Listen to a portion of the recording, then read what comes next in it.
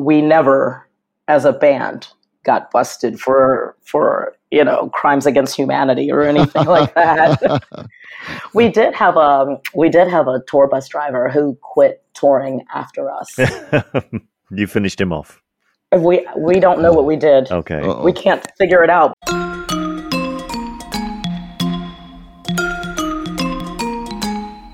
Hi, this is Lowell Tolhurst, co-founder of The Cure. This is Budgie, co-founder of The Creatures, drummer with The Slits, and Susie and the Banshees. Welcome to Curious Creatures. Life after punk. You may think you know the territory, but we drew the map.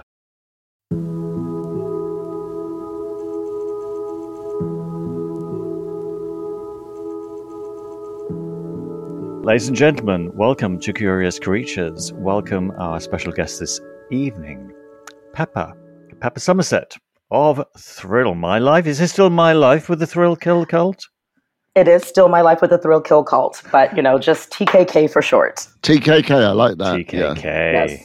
Yeah. 'Cause it's a lot to say. So where are you? You're in New York City? Yes, I'm in Manhattan. Okay. That's not, now you live in LA, right? Well, I used to live in Los Angeles. I'm from here. Well, I was born in Pittsburgh, but I moved here 1,000 years ago. 1,000 years Okay. ago. Yeah. And then because of a job I had at the time, I ended up in Los Angeles. Which is your favorite? LA, New York? New York. Yeah. New York, 100%. Okay. Why is that? The city has like a life to it, Yeah.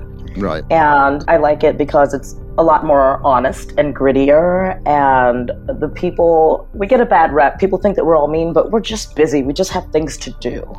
So we just like to ask us a question, we answer you, and then we're done. It's just like Berlin, really. Sounds just like Berlin, only they really are like, gritty. And Yeah. Or Paris. Paris is the same. I lived in Paris for a year and it was a bit like that. I don't know. I mean, the first place I ever came to in America, I was 21 and I came to New York, and I liked a lot of aspects of it. I have a love-hate thing with it. Sometimes I really, really, really like being there, and sometimes I don't, Do you remember where you stayed, Lol? Where did you stay when you first went to New York? Somewhere around Central Park. I remember that because I remember going over to Central Park and we made this little art film with Maddie and Simon and Robert and me jumping off those big boulders that are in the middle of the park, Oh yeah, I know those. Wow. And it was a long time ago because it was Super 8. I remember we were playing the gig at the what's that place? Oh God, I can't remember the name of it now. Big theatre up on the side of the park, further up. We were staying at the Mayflower Hotel, which used to overlook the park, right on the square there. That was a nice hotel. And I thought, I'll do like that thing, I'll just go and like warm up and have a quick run round the park. Yeah. Or sound check. Yeah. Did you get lost? I was gone for 2 hours. Yeah, you got lost in the park. Yeah. Oh, it was the Beacon Theatre. That's what we were playing. Oh, right, the Beacon. Okay. Oh yeah, the Beacon is great. Yeah, I love it. Yeah, the Beacon is very great. I love it there. I played the Beacon 2011 because we did the Cure's Reflections tours there, but we didn't stay in the Mayflower. We stayed somewhere. Well, the Mayflower was a place that had like huge rooms for no money. Right. And That's a bit worrying in New York. Huge rooms for no money. It didn't last very long. It was the last of the big hotels that you could get cheap rooms. Yeah, that does not happen anymore, unfortunately. We used to stay on Gramercy Park at the Gramercy Park Hotel. Oh yes, which is now been remodeled by what's his name? The guy who did the Royalton Hotel in New York. Big designer anyway, but the Gramercy's like apartments, very swish now. It's not like it was back in the day. Right.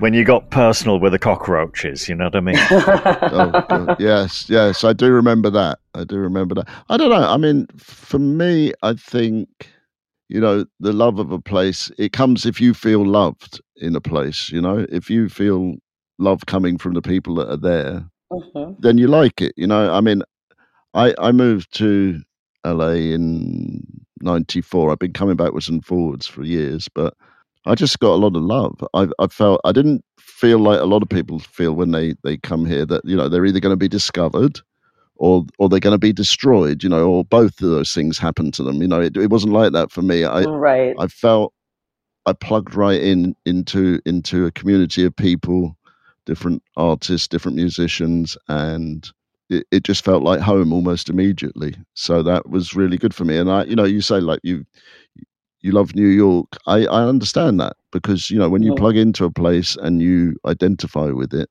right, then it becomes you. You know, that was the case for you, right? Yes. I mean, I think people have a certain personality that just meshes well with certain places, so you're more successful there. Right. You know, you get along better. You find a group of people who you can be closer with or more creative with, and, you know, you build a support system throughout that.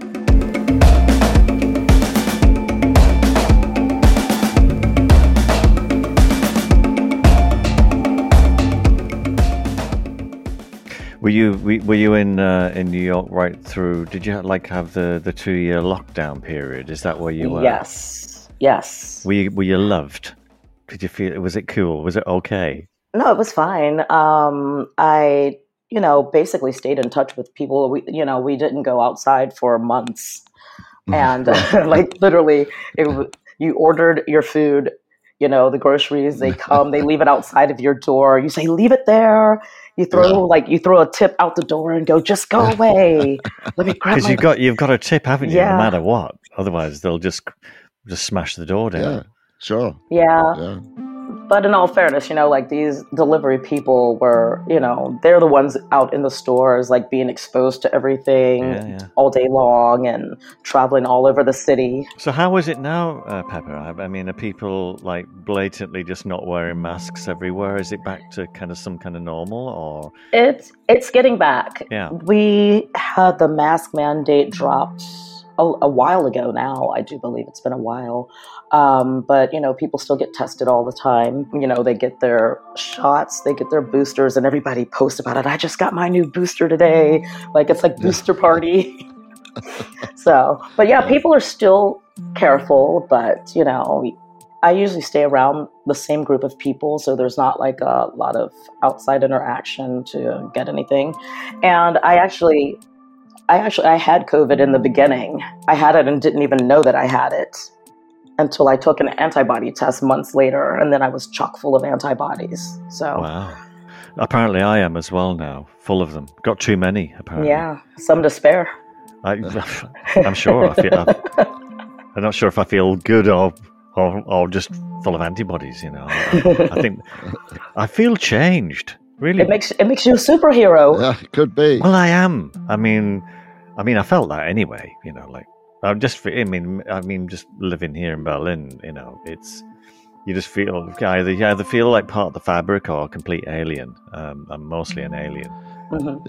Is that the language barrier or is it people barrier? No, the language barrier is great. You know, because I don't have to hear the rudeness of Berlin people. You know. Okay.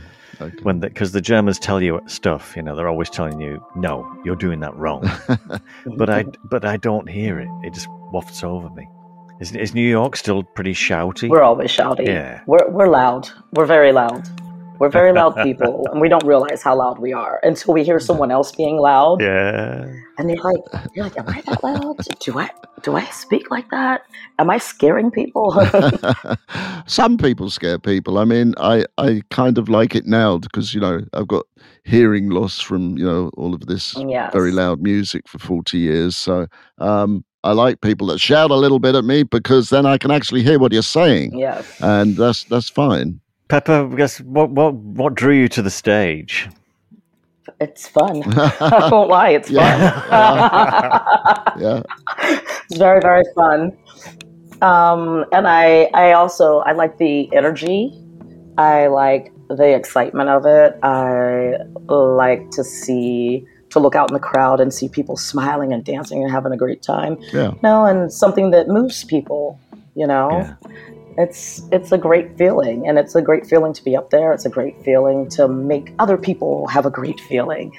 So first gig, where was the first time you felt that? Oh, probably when I was a little kid. Yeah. Because I was always in choir classes, and I took I started in choir classes when I was about 7 years old and, taking the lessons from the teachers. So I started taking voice lessons really young and doing shows there. And, you would do the ones in your school and your parents would come and, oh, you were so good. You, my little angel.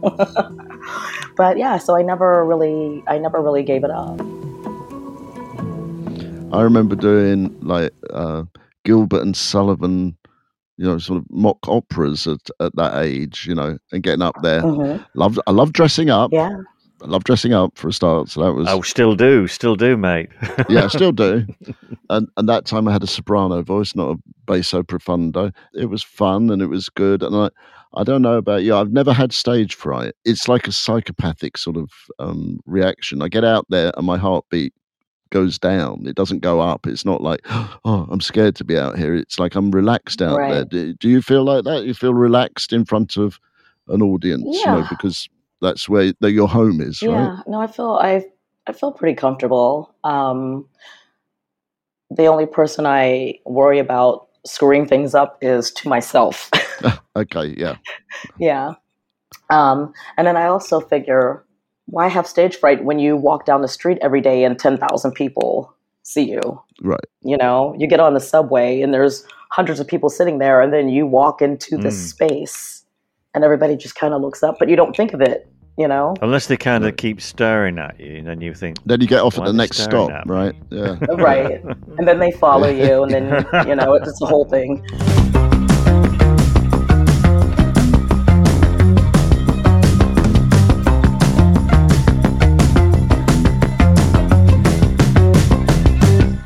When I was a kid, the one thing that really made me want to, get into music was my sister. She's 9 years older than me, and she brought home a record, which is my favorite song on earth.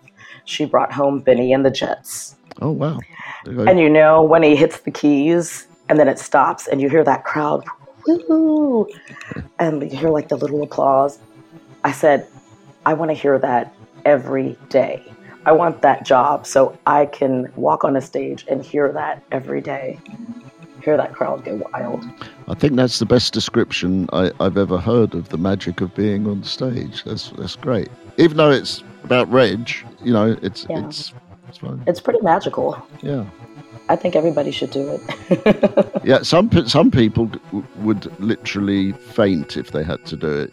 I mean, that brings me to our next topic that we always discuss here on Curious Creatures. We felt socially awkward as teenagers, so getting out here and doing something, or banging something, or strumming something, or whatever it is, was our way to feel like halfway normal. Mm-hmm. So can you identify with that at all? I don't think my friends and I, we weren't socially awkward. We were social outcasts. We were I grew up in Pittsburgh, and we were all just crazy punks and new wave kids running the streets of Pittsburgh. All right. So you scared everybody. Yeah. We really did back then. Yeah. They got kind of used to it. They figured, well, we're not going anywhere, so we're just got to deal with these crazy kids running around the city, yelling and screaming with their crazy haircuts and combat boots. And when did you leave Pittsburgh then? How did you meet up with the Thrill Kill? So how I met them, I actually was in Pittsburgh when I met them. They played at a club called Metropole. Oh, yeah. Okay. I can't remember what year it was, but my friends and I were in the parking lot and getting something out of her car, and I see this big, huge guy with all these muscles and a bass come walking by. And he's like... That's Levi. Yes, it was Levi. And I was like, hey. He's like, hey, how are you? And I'm like, hey, nice to meet you. And we started talking, and I don't know how the conversation turned to this, but I was like, yeah, you toured with a friend of mine. And he's like, who? And I go, Al Jurgensen from Ministry. I met him years ago. We keep in touch whenever he's around, and I'll go to the shows and hang out with and have a drink or whatever, and super cool person. And he's like, oh, Al? I'm like, yeah. And he goes, come have a drink with us. And I'm like, okay. So we started hanging out. We became very good friends over the years. I would see them whenever they were here in New York. And then I ended up going out to Los Angeles for a job that I had at the time. And Buzz had moved out there. And he would invite me over for, Thanksgiving dinner or barbecues and things like that. And one day he says to me, I remember we were standing in his kitchen, and he says to me, so we had a band meeting the other day. And I go, okay, that's nice. What are you telling me for? He goes, it was about you. I go, what do you mean it was about me? And he goes, well, one of the other singers, one of the Bomb Gang girls, that's what the ladies in the band are called the Bomb Gang girls. Yeah. She's, leaving, she's moving away. And we decided that you're going to be the new Bomb Gang girl. And he hands me a stack of CDs and some papers with lyrics on them. And he goes, you have a couple of weeks to learn these. Pack your bags. You're going on tour. And I just looked at him and I go, are you serious? And he goes, yeah, I'm completely serious. You're in the band now. And I was like, yes, hot damn. Yay. So, and then he says, oh, by the way, you've got to pick a name. And I go, Tracy. And they go, no. I go, why not? He goes, we don't use our real names. You need your Thrill Kill Cult name. And I couldn't think of anything. And he goes, you need to come up with something now because we have to start getting things ready. And I thought, that joke, how they say, how would you come up with your porn name? You would take your dog's name and the street you grew up on. My dog's name was Pepper. I grew up on Somerset Street, and now I'm stuck with this forever.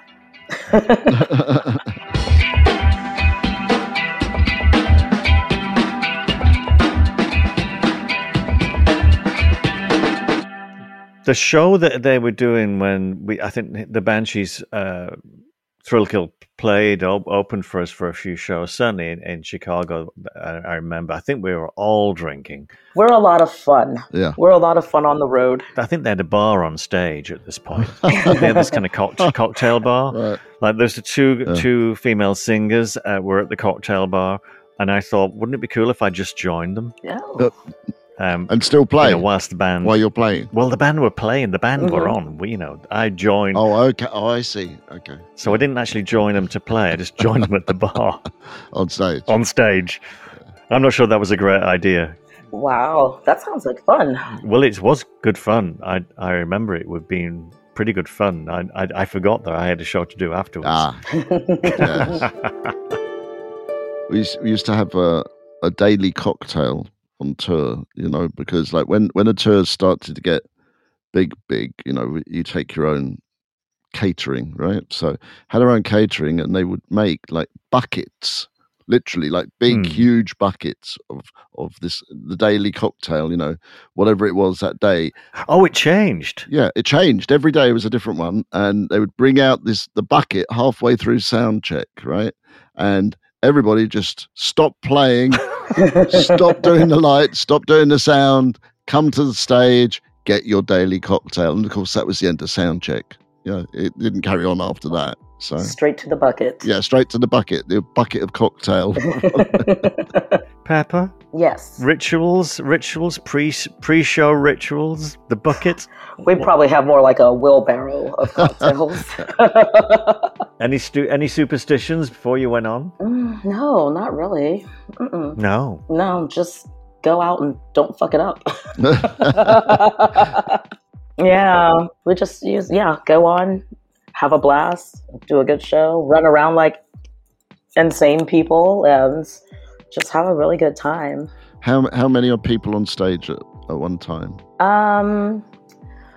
Well, let's see, from 2006 to 2009, it was Buzz, Groovy, Levi, Justin, our drummer, myself, and Brett. So I think it was only about 5 of us at that time. Yeah. But I remember going to shows before I was in the band, and there would be like a stage full of people and all kind of like crazy backdrops, and it was a show. Right. So yeah, we've like tapered it down over the years. Right. It was. I think everybody's show kind of gets bigger and bigger. Yeah. Until you come to a point when you go, hang on, how many people have we got on stage? Yeah.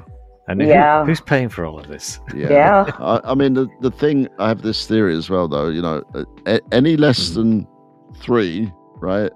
Everything has to be really, really done well because everybody notices. Any more than 3, it's like 4-way stops, when you're driving here, right?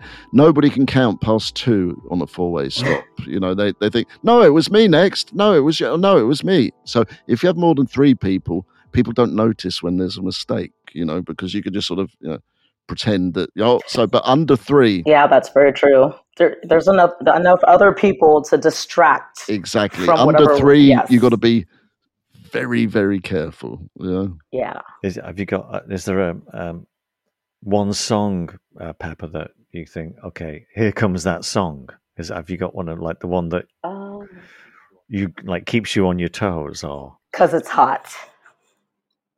I love that song, 'Cause It's Hot.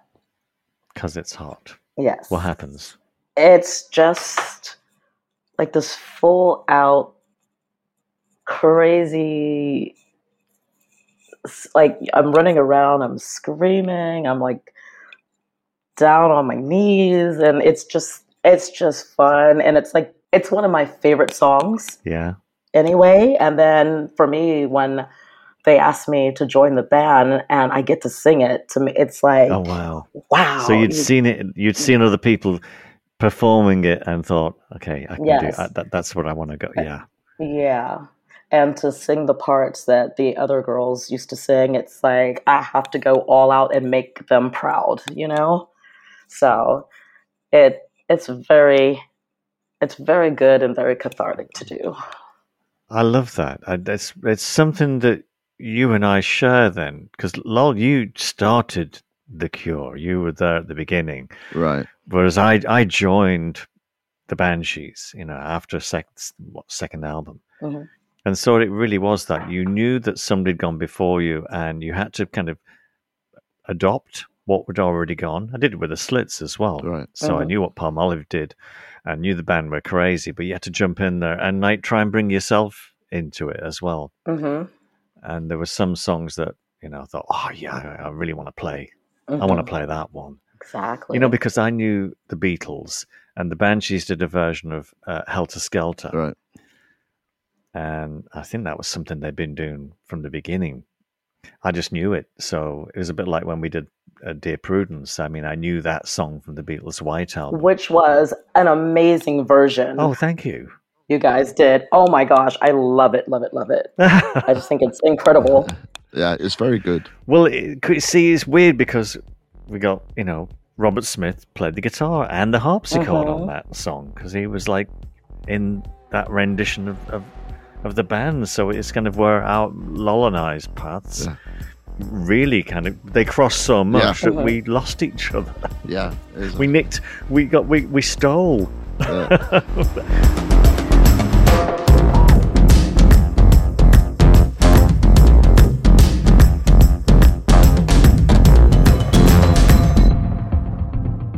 So speaking of the G word, goth. Oh yeah. I wanted to ask you guys. Yes. The Cure and Susie, they're like godfathers of goth. And do you like being called goth, or you? Because I always said no. I said no.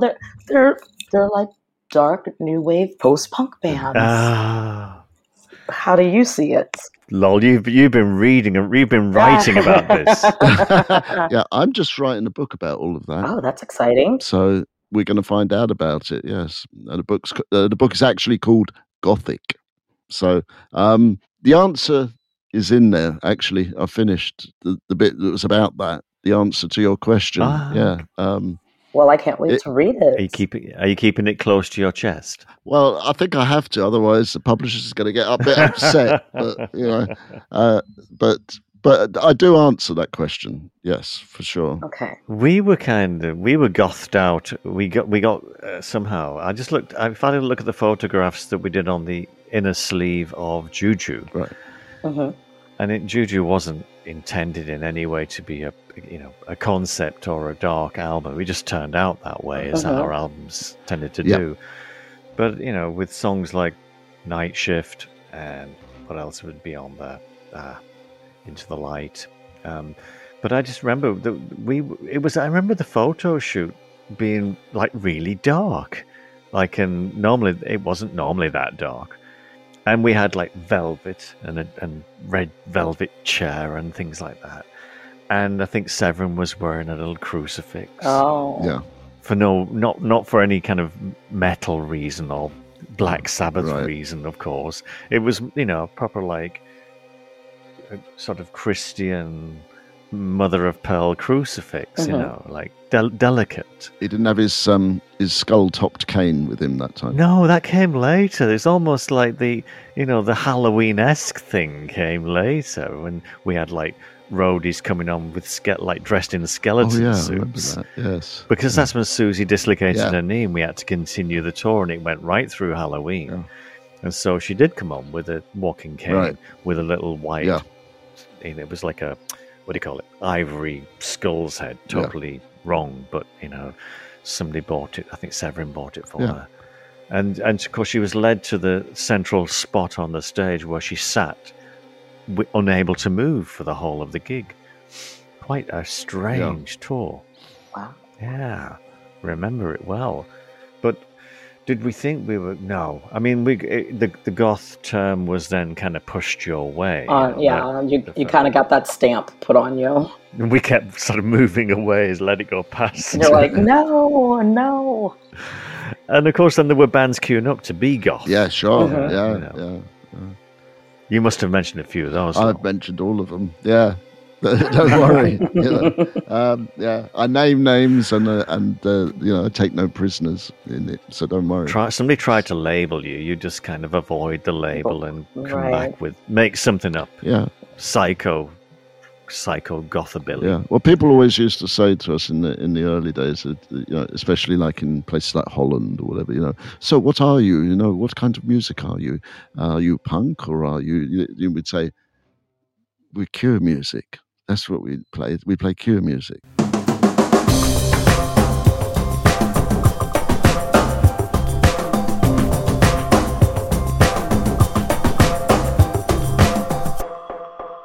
Are you going to be putting together some kind of memoir of your journey so far at any point? Are you? You mean like my life with the Thrill Kill Cult? Yeah, there you go. There's the title right there. I like that. Yes. I always have friends saying to me, oh, you should really write a book. You should really, put all these like crazy experiences you've had into writing. But I go, you know what? You're my friends. You remember more of it than I do. Because, like you just go on about your day and like nothing is very odd to you because it's your day. The things that you do. Right. So other people see things that you don't really notice. So I said, why don't you guys all chip in and help me make this book? That's a nice way of doing it. Yeah. Bring your friends in. Did you keep journals at any point? Do you keep a journal? No, I did not. I never even thought of it at the time.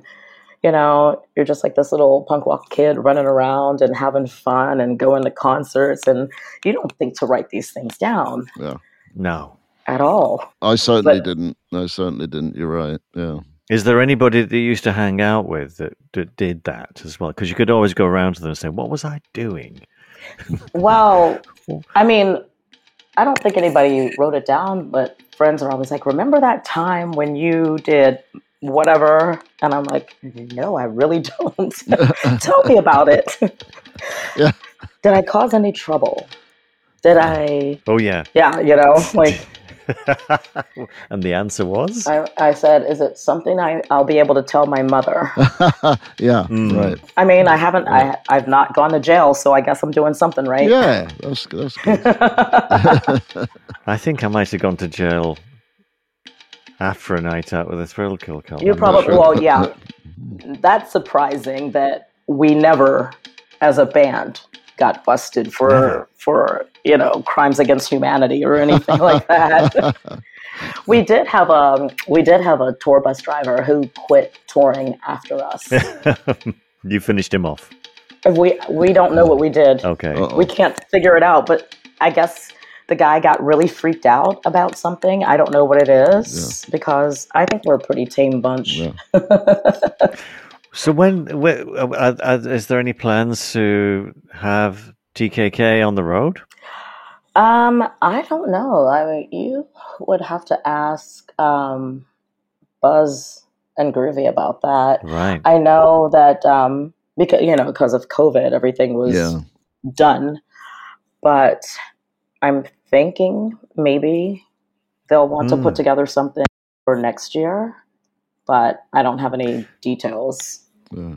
Okay. Yeah. When were you last out then? Was it just before lockdown, or was it like? Well, I haven't done a full tour in like 10 years because I moved back to New York, so I would do shows here because I couldn't because I had a regular job. I work in the cosmetics industry, so I had like a regular job, and I couldn't just take off for extended amounts of time. So I would do shows here in New York, like keep it local when the band is on tour.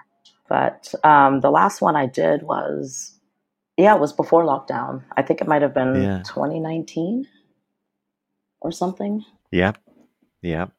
So it's been a while. But I would love to be back on the road, like meeting all these new people every day. I like watching the road from the bus. I just think it's fun. I love it. I think it's an adventure. Yes. And I'm always up for an adventure. I like it because I can remember where I've been now. Yes. Yeah. I never used to. Just kind of like, where am I? Am I really? Oh, I mean, what's it like? Can I stay here? I never wanted to go home. Now I want to get home again. So it's a little, priorities are a bit different.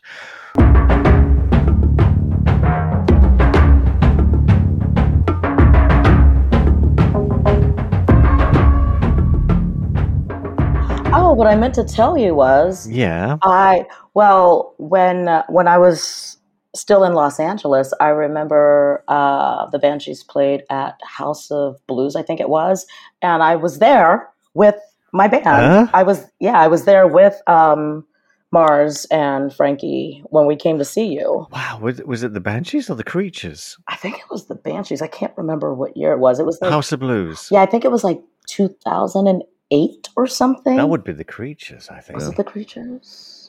Because wasn't the Banshees last time when I came to see you, and that was at the Wilton, right? We stopped in 95 and came back in 2002, and then the Creatures continued. And the Creatures did a tour of House of Blues, and I sort of now remember that because there was a lot of stuff going on. A lot of stuff going on. There usually is, right? Wow. Yeah.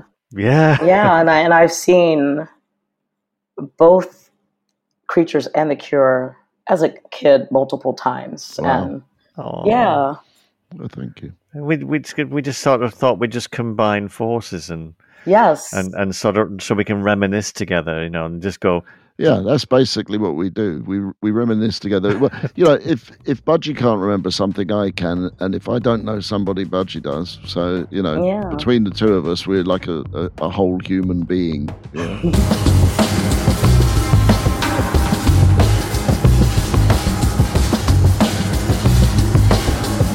Thank you so much for having me today. It's been wonderful. Thanks for coming along and being so lovely. Thank you. You're welcome.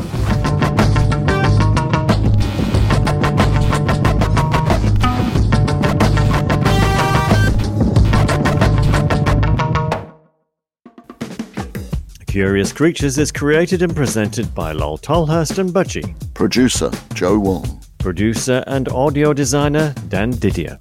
Executive producer, Mark Cates. Associate producer, Sophie Wild. Digital marketing, Margie Taylor. Art and logo design, Justin Thomas Kay. Music production, Jackknife Lee. Curious Creatures is on the web And you can access us at www.curiouscreaturespodcast.com. And you can reach us on Instagram and Facebook at Curious Creatures Official, Twitter at Cura Creatures. To find more of the best music podcasts, visit doubleelvis.com or follow at Double Elvis on Instagram or at Double Elvis on Twitter. Curious Creatures is a production of LXB LLC 2022.